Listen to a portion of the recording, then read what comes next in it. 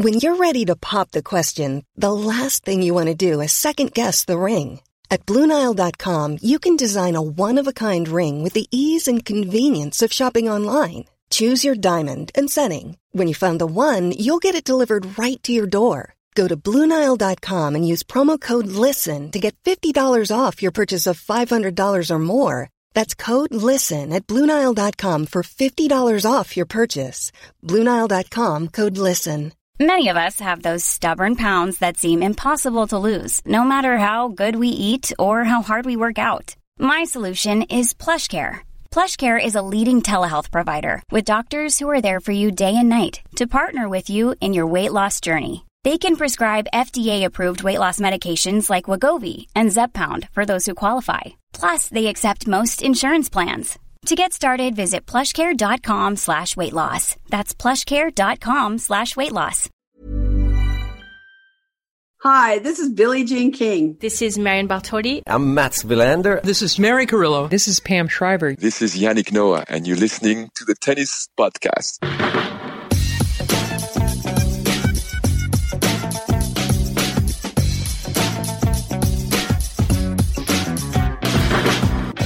Well, hello and welcome one last time for 2024 to Melbourne Park, where you find myself, Catherine Whitaker, and Matt Roberts underneath a canopy of trees just overlooking Garden Square on some kind of beanbaggy type things. It's a strong end of slam energy out here. We've got seagulls circling, I'm sure mosquitoes biting, but it feels a very fitting place to record the final daily podcast of the 2024 Australian Open, where we've just seen Jannik Sinner become a Grand Slam champion. 3-6, 3-6, 6-4, 6-4, 6-3 over Daniil Medvedev, who has lost an Australian Open final from 2-0 up for the second time in 3 years. There is no David Law with us tonight. He's fine, but he is still under the weather, and he was desperate to come on tonight. But I had to put my foot down in his what I hope is in his best interest. So, hello, David. Get well to you. Hello, Matt. Good evening. Hello. Yeah, we've had our eyes on these beanbags for the whole tournament, really, haven't we? We've 2.5 weeks I've been thinking about these things. Lots of fans have been sitting on them, and we haven't had a chance, but the tennis podcast goes on after the last ball has been hit, and we have seized our opportunity. Like Jannik Sinner, we will outlast you, and we will get those beanbags. For beanbags, read Australian Open Norman Brooks Trophy. Yep.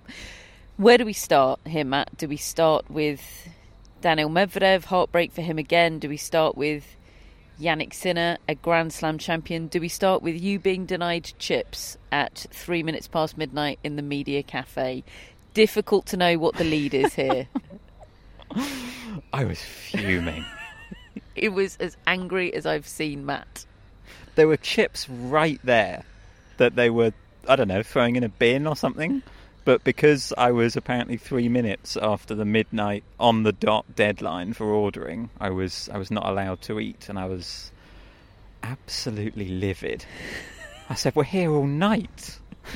He did. He said, "We are here all night." That was at the point that we were waiting for Daniil Medvedev and Jannik Sinner to come to press conferences. We had Darren Cahill and what's Vagnossi's first name?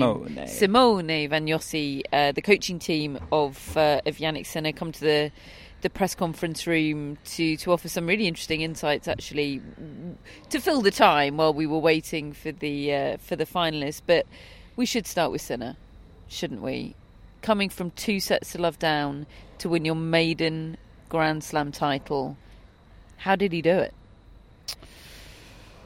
Well, you used the word outlasting just now, and I think that was a big part of it. It was such a fascinating tennis match. There were so many different aspects at play. Everything we spoke about last night, their recent head-to-head, felt like it influenced the first couple of sets because Daniil Medvedev came out with a different tactic, but he said in his press conference that was mainly because of how he was feeling physically. He knew that he had to shorten the rallies, he had to be ultra aggressive, And he was brilliant in those first 2 sets, Daniil Medvedev.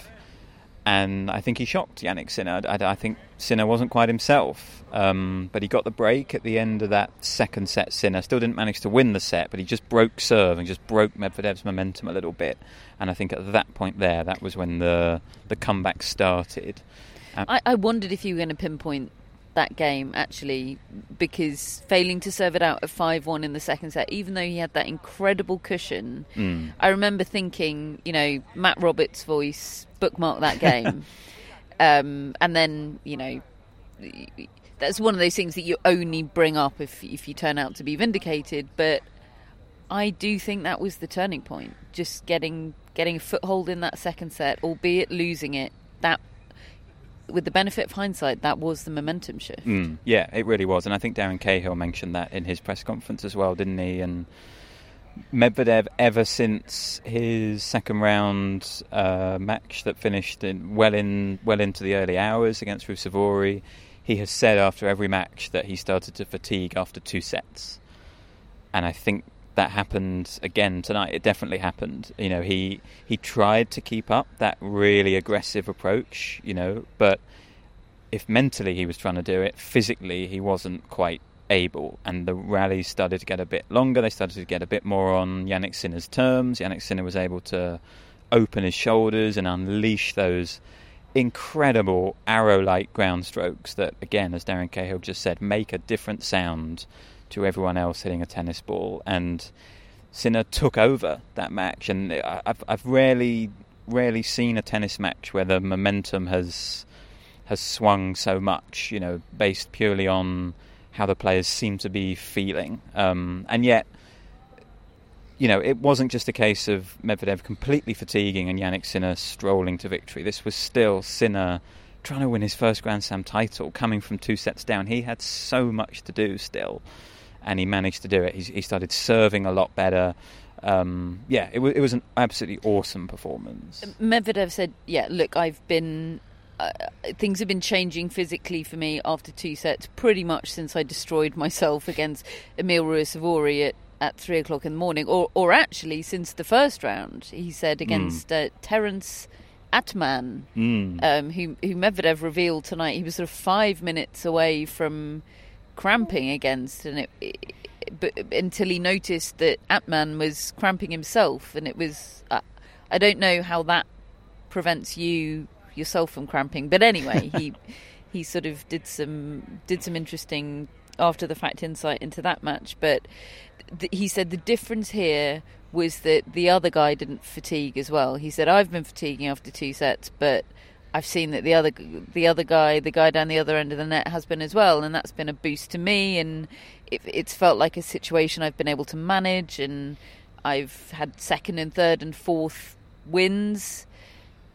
But Jannik Sinner grew stronger as the match went on. I mean, I didn't see any sign of fatigue from him, and to think that that's the case, given how much stress he must have been under. I mean, every professional tennis player says stress is the most fatiguing thing, don't they?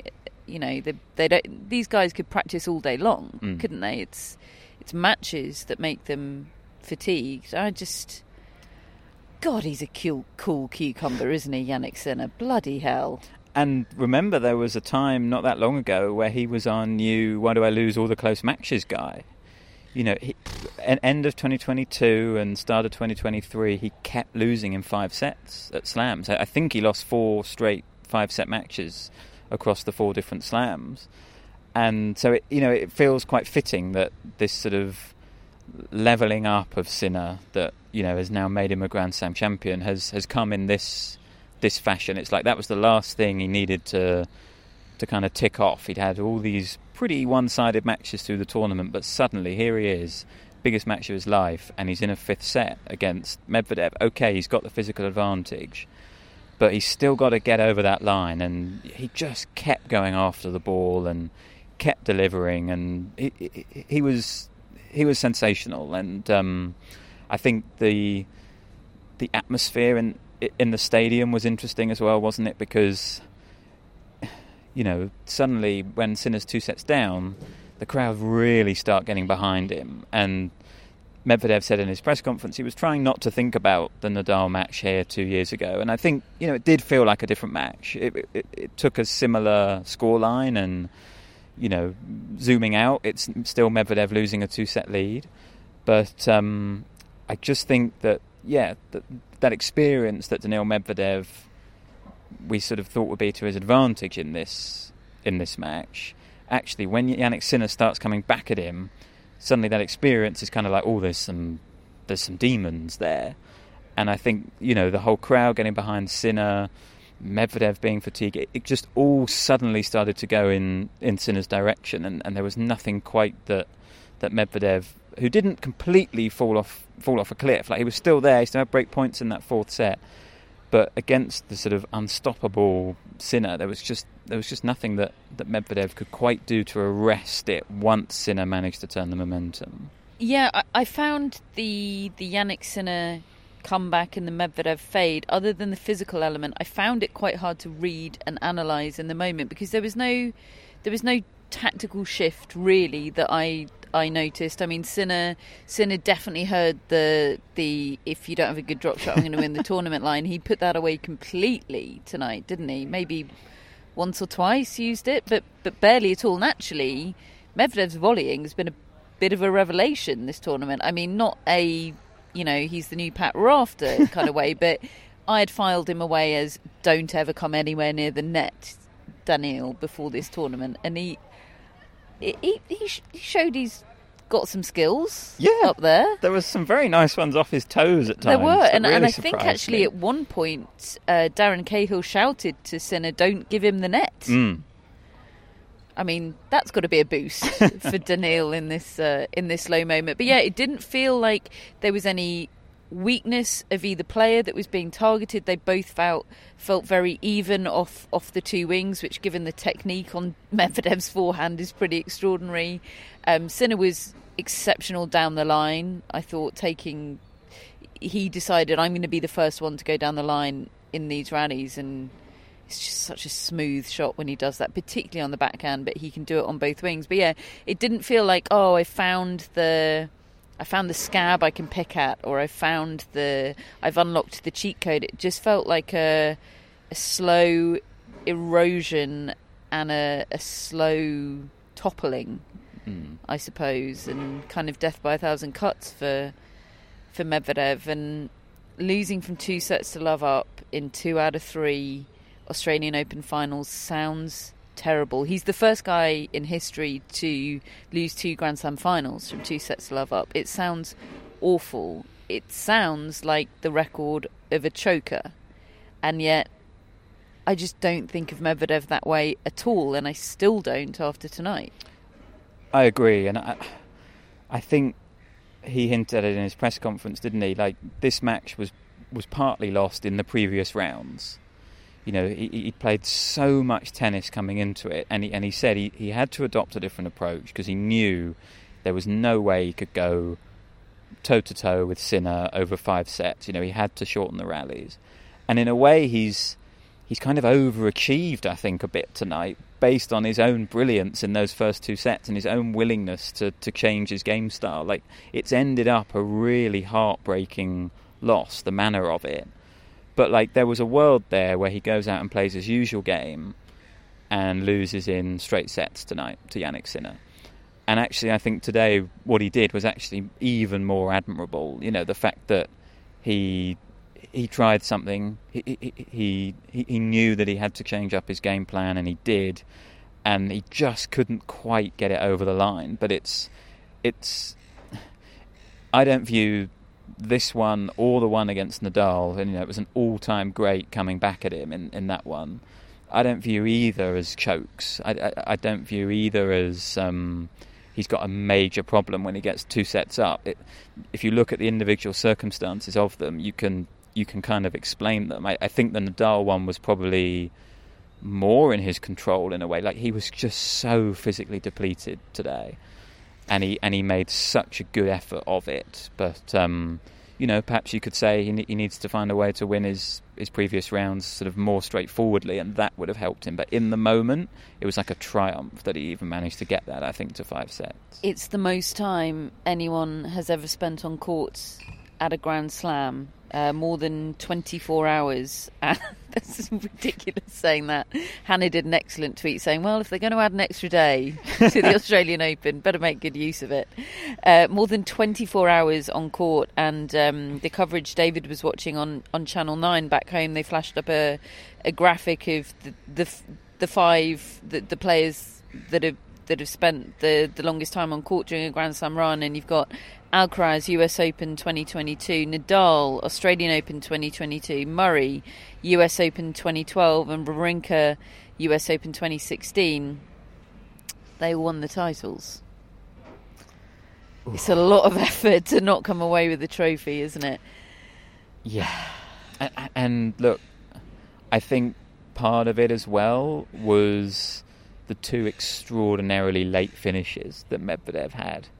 Like, I think not only were they physically grueling matches, but they just took more out of him because he got to bed, he said, I think 6 or 7 a.m. after the Ruusuvuori match, and then at 5 a.m. after the Zverev match. And he said yesterday, the way he was feeling, he felt like he basically had no chance against Jannik Sinner because he felt awful after that Zverev match. And he's sort of done an incredible job to even get out on court. But yeah, it's not only the matches he's played, but it's the time of day they've happened and the impact they've had on his sleep and on his body. Like, and he said in his speech, didn't he? Bless him. Next year I'll try harder. Like, how can you try harder than what Daniil Medvedev has done this tournament?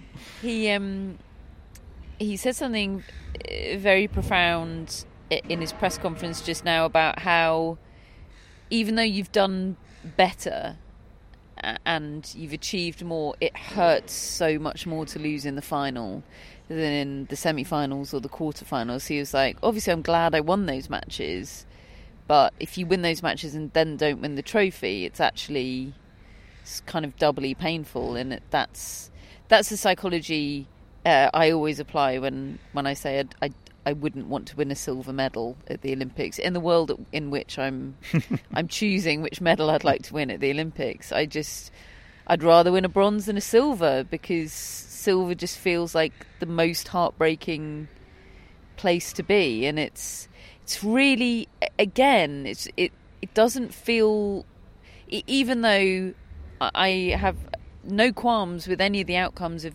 these finals, the better player has won, of course. It doesn't quite feel right that Medvedev has played 6 Grand Slam finals and only won one. And he knows how the effects of like losing a Grand Slam final can linger, because he mentions that last time he lost from 2 sets up in the Australian Open final, he had his worst season. And I think there was a lot going on that year, but I think he definitely feels like that loss took its toll and played a part in why he had that worst ever season. And he's conscious that he doesn't want to let that happen again. And I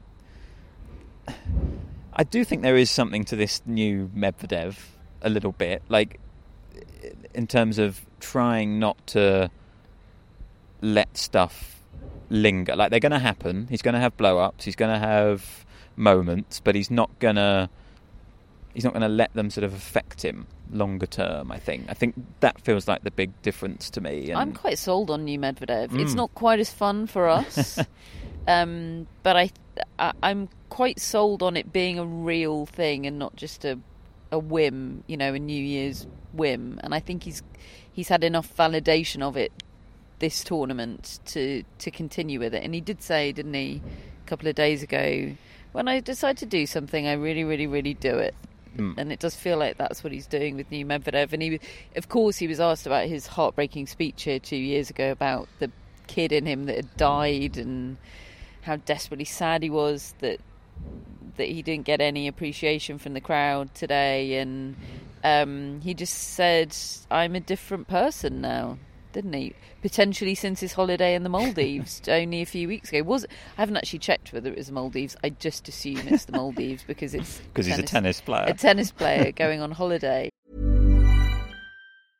Quality sleep is essential. That's why the Sleep Number Smart Bed is designed for your ever-evolving sleep needs. Need a bed that's firmer or softer on either side? Helps you sleep at a comfortable temperature? Sleep Number Smart Beds let you individualize your comfort, so you sleep better together. J.D. Power ranks Sleep Number number 1 in customer satisfaction with mattresses purchased in-store. And now, save 50% on the Sleep Number Limited Edition Smart Bed for a limited time. For J.D. Power 2023 award information, visit jdpower.com/awards. Only at a Sleep Number store or sleepnumber.com. Life is full of awesome what-ifs, and some not so much, like unexpected medical costs. That's why United Healthcare provides Health Protector Guard fixed indemnity insurance plans to supplement your primary plan and help manage out-of-pocket costs. Learn more at uh1.com.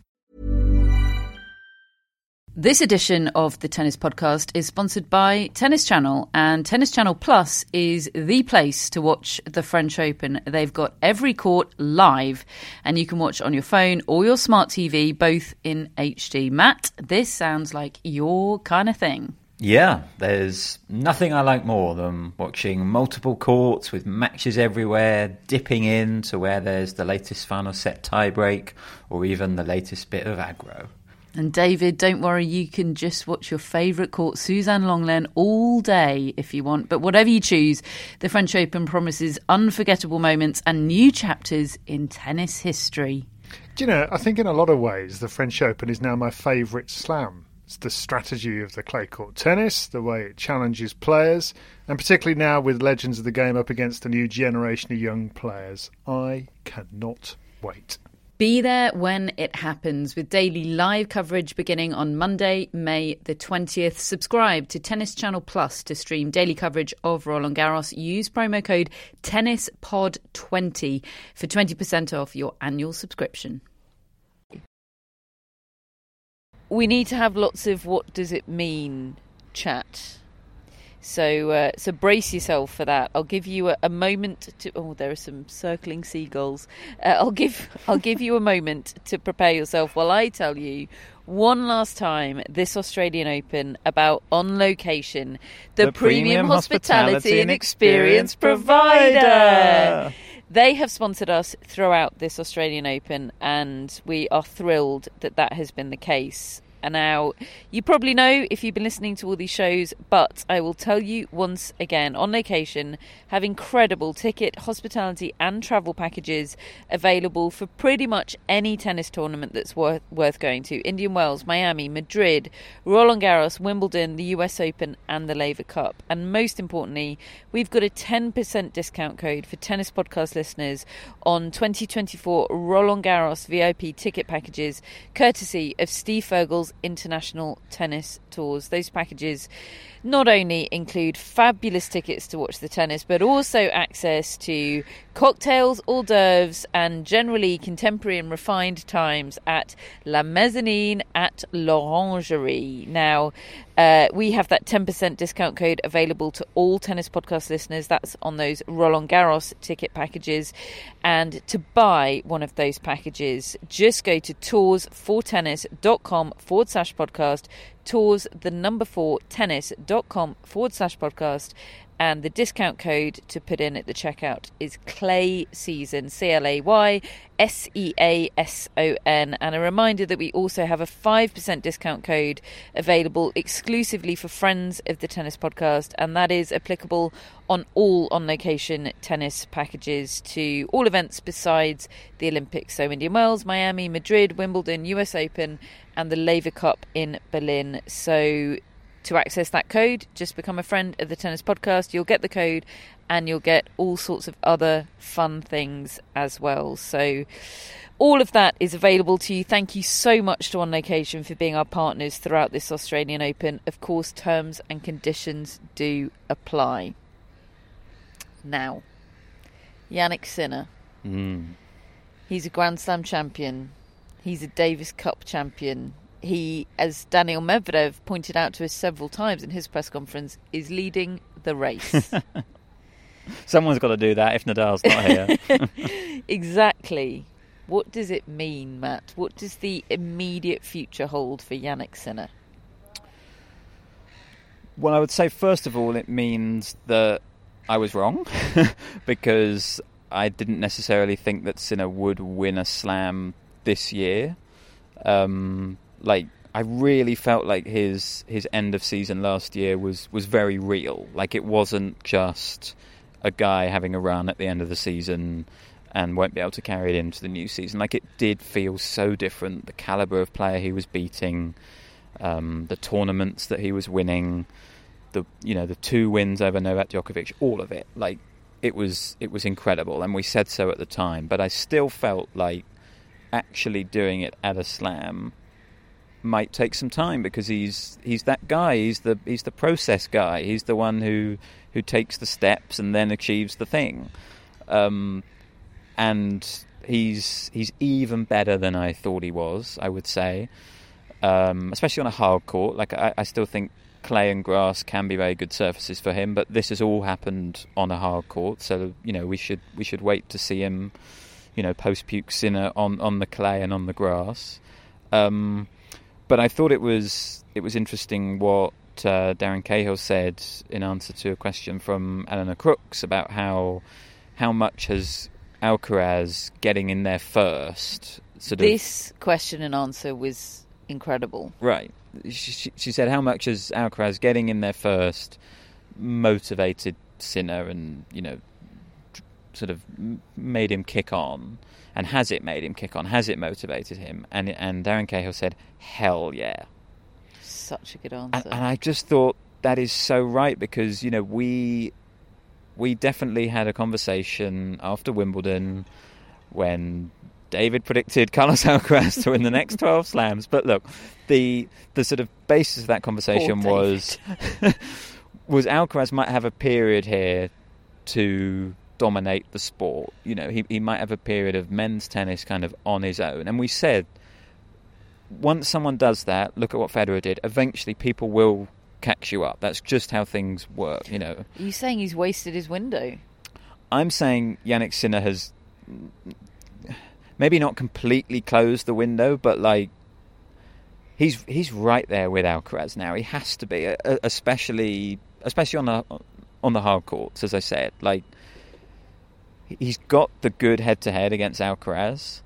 He can now beat everyone else. He's won 10 of his last 11 matches against top 5 players, and it feels like, look, I still think Alcaraz, I'm still a huge believer in Carlos Alcaraz. He's going to win many, many more major titles. I believe that. He's still the guy, to me, whose game I find the most exciting, just personally.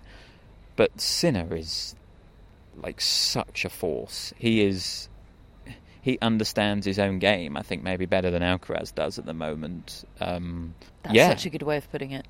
Right? Like, yeah, that's such a good way of putting it. Sinner is the more mature player, and we should point out that he is 2 years older than Alcaraz, right? And they're so in the same bracket and have been in the same bracket, but actually Sinner does have that much more experience. He's had more opportunity to be methodical. And Alcaraz's prodigious breakthroughs so early, kind of, it bypassed so many of the steps in the process, right? And maybe he needs to go back a bit and be more process led. God, there's a lot of chat about the process. Wait till you hear and start talking about mindset. There was a lot of that in the press conferences as well. But yeah, that's a really good way of putting it. Just totally knowing his game. And Alcaraz has got work to do there.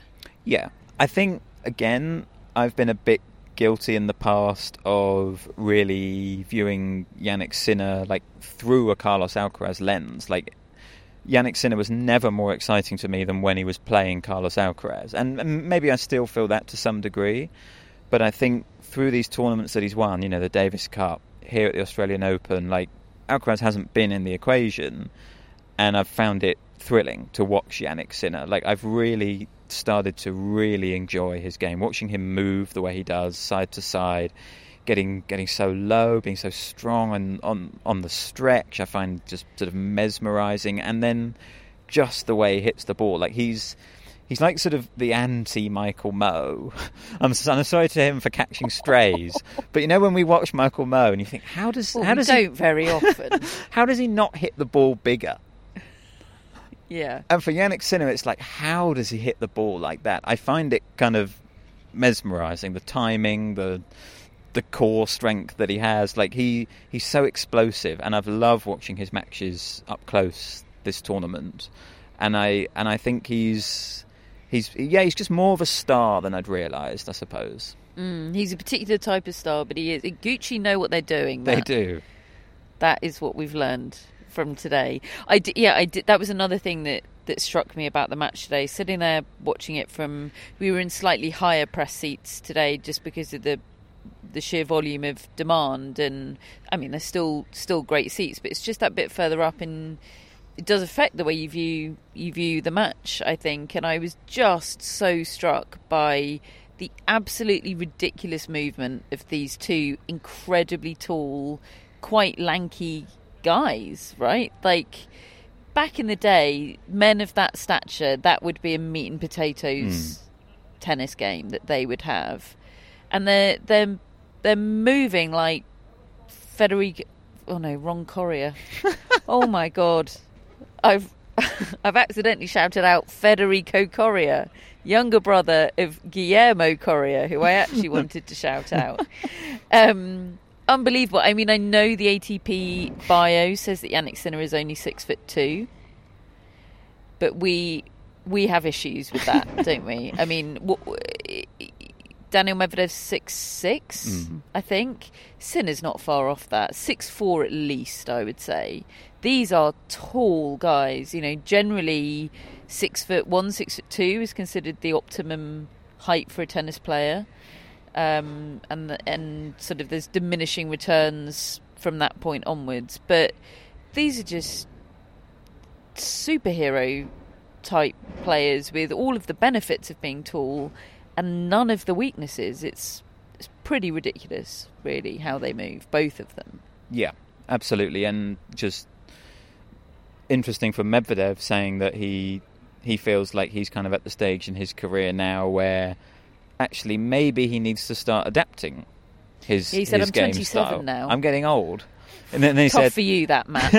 Then he said, I'm still super young. It's like, well, which one is it, Daniil?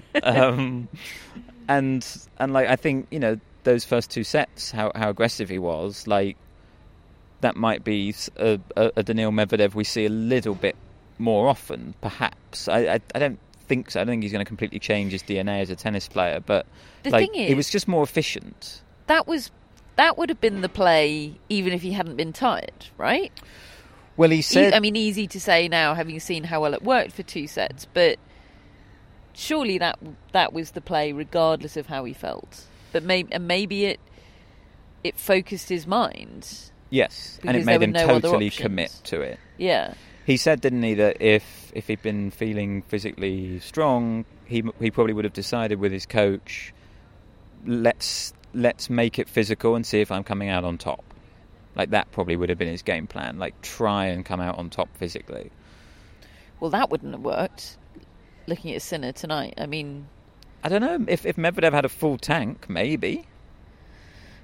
Maybe. But he unlikely, looked like he could have gone Sinner for another couple of sets. Sinner was so strong in that match, and all tournament. And again, that's all part of the development and the work that he's put in. I remember there was a point last year where I thought he looks stronger on the court, Sinner. He didn't change body type, but he said he'd put on some muscle, hadn't he? And he just looked... Start of last season, I think it actually might have been after the Australian Open, before Indian Wells. I remember Yannick Sinner saying Darren Cahill rather saying that he'd put on some muscle in a non-dramatic way. Yeah. He just looked more stable, and it's all part of this development that's been happening for years, but has accelerated in the last few months. It's going to be an arms race now for the first slam to get a Sinner Alcaraz final, isn't there? And I know the US Open will feel like they deserve it because they never got Federer, Nadal. But then they have had Sinner Alcaraz. The Sinner Alcaraz, just in a semi-final. What about Daniil Medvedev? At the moment, he's a one-slam wonder. Does he stay that way? Is there, as great as he is there always going to be someone that's a bit better?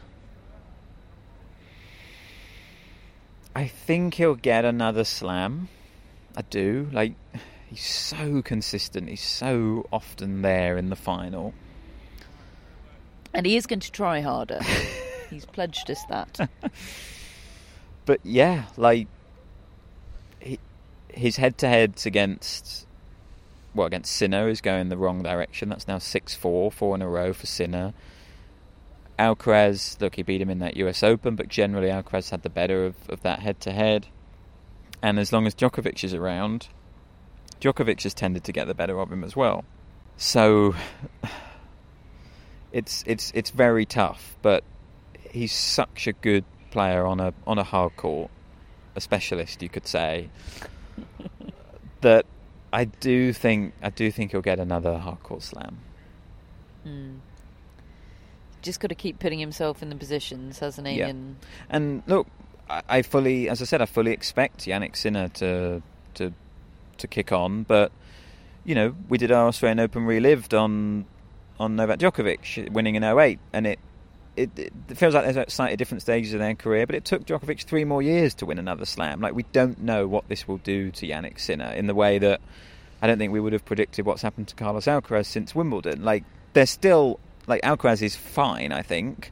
I really am not worried about Carlos Alcaraz generally, and I think Sinner will most likely kick on from this. But, you know, you just don't know, and Medvedev is reliably there, and I think that sort of counts for quite a lot. Yeah, you can have that plastered across a T-shirt. Reliably there. Sexy stuff. I'm going to ask you a really tough question now, because I can. And because who doesn't love a bit of potential recency bias? Who out of Alcaraz and Sinner... I knew you were going to say this. Who out of Alcaraz and Sinner is having the better career?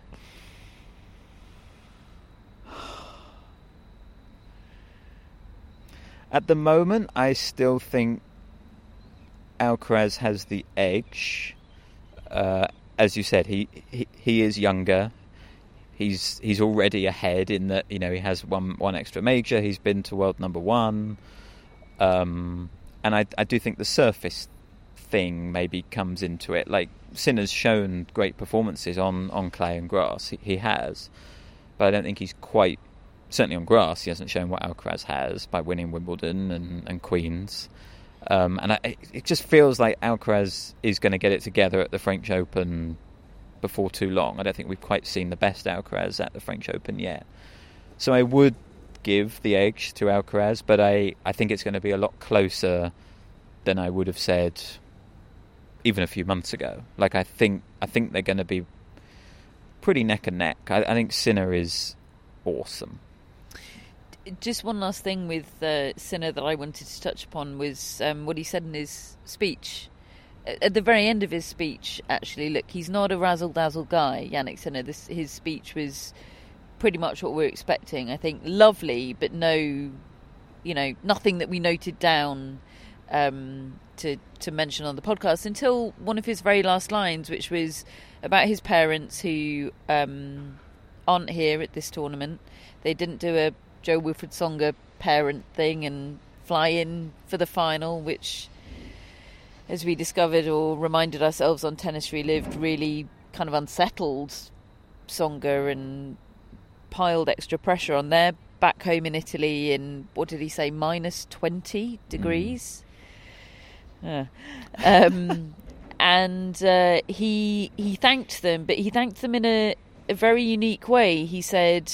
He talked about how he did lots of sports as a kid, and it's well documented how great a skier he was, and he had the opportunity probably to turn pro at skiing. And he said they never ever pushed me. Tennis was a choice for me, and I'm so grateful to them that is the case, and I hope other kids are afforded that space and generosity by their parents. And I absolutely don't think it was pointed at all at the myriad pushy parents that this sport boasts, but it was quite a powerful grown-up message, wasn't it? Yeah, I don't think it was necessarily pointed just because Yannick Sinner's not... He's not that guy. He's not that guy, is he? But I think he would know that it's an advantage or a privilege that he's got over other players. He will have seen the impact that parents may have had negatively on their child's career, even if they want the best for them. And I think, he said, I wish everyone could have my parents. It was really special, actually, and I thought it was an incredible message, actually, and just sort of recognising the role that they've played, even if they weren't physically here, like they're sort of with him and always have been. And I thought it was very touching and very special and very important, actually. Like, parents of potential champions in this sport should be hearing that and listening to that. Do you know who else wasn't here? David. Well, yes, David. The Carota boys. Oh gosh, yes. They were here. You're a professional carrot. You're a semi-professional carrot supporting Yannick Sinner, and you're not there for the biggest moment of his career. They were there for Boetic van der Zandschulp in round one. I believe it's because, shocker, they've got jobs, and they were unable to make a second trip to Australia. Is it tough for them that Sinner doesn't need them? Yeah, I mean, he can do it without them. Honestly, think this could be the end for them. I don't know. I mean, they're onto a good thing, flying around the world dressed as carrots. I think they've done their career slam now, haven't they? They've been to all the slams. And now they're just going back to work in IT or something. What you been up to? Oh, just carrot stuff. Sorry. Our thoughts are with the Carota boys at this very difficult time. That wasn't the only final that was played today. We also had the women's doubles final that was also on the Rod Laver Arena earlier on in the day, and we watched most of this. Matt watched pretty much all of it and was enthralled once again by the majesty and the magic of Shea Su Wei, who, alongside Elisa Mertens, won the title 6-1, 7-5 over Ludmila Kichenok and Yelena Ostapenko, and it's the Shea double. I mean, of course it's the Shea double. She looks absolutely unbeatable. She is a marvel. I mean, she now holds 4 different majors with 4 different partners across 2 different disciplines, women's doubles and mixed doubles. She obviously won with Jan Zielinski here, the mixed, and now the women's with Elise Mertens, and she won Wimbledon last year and the French Open last year with Strycova and Wong. And that is incredible. She is so adaptable. She's such a good doubles player, such a good sense of the court, such good hands. I must say, I thought Elise Mertens was probably the MVP today. I do think she did a lot of the sort of heavy lifting in this match. It was a very entertaining match. It was exactly why I prefer women's doubles to men's doubles, because there were actually really good and interesting rallies. And you do get some in men's doubles, but they tend to be really fast-paced, reaction-based rallies, whereas this was a lot of moonballing, a lot of lobs, a lot of players having to move over different sides of the court all the time, and it was just a sort of fascinating watch. And I thought Elise Mertens was pulling a lot of those strings, and it's their second Grand Slam title together. They won Wimbledon a few years ago, and they make a really great team. They're very different sort of personalities, I think. Very different everything. Very different everything. But they really gel together, and yeah, it was a really fun match. There were lots of rallies that made you sort of chuckle a bit in the middle, which was great. It was really entertaining, and I mean, Shea Suray is never not entertaining. It's going to be fascinating to see what she wins this year and with who. Presumably her phone is blowing up with offers. Yeah, absolutely incredible. She also confirmed that she's not really retiring, even from singles. The retirement that she announced is retiring from Grand Slam singles. Which I think is why she didn't get a cake, because it's niche, isn't it? It's pretty niche. She's going to continue playing tour events in singles, and obviously she's going to continue playing everything in doubles and potentially winning everything as well. And we are here for it, but you don't get cake until it's the very end. That should be the rule. So I think that's just about it. For AO 2024, people are starting to stream past us. People in uniforms are leaving. There's a lot of rubbish in Garden Square to be cleaned up. Journalists are starting to leave. The last media shuttle departs in 14 minutes. Not sure we're going to be on it, but we'll see. Look, there have been ups and downs in this tournament, haven't there? And it's been a shame for us to end it without David, but there have been a lot of ups. There's been good times at this tournament. Absolutely. Yeah, I think, honestly, I probably will look back on this tournament as one of the toughest that I've done in terms of trying to cover it. And I think we're all still feeling the loss of Mike Dixon during this tournament. It's been really hard, and obviously just for us, not having David the last couple of days is also really hard. But on court, like as always with these slams, I'm always amazed at the number of stories and matches that get thrown up, and we've got two incredible champions and a lot of great stories to get to those champions as well. And hopefully we'll be able to offer a bit more perspective on it on our review show. Like right now, it's all sort of quite overwhelming, as it always is. But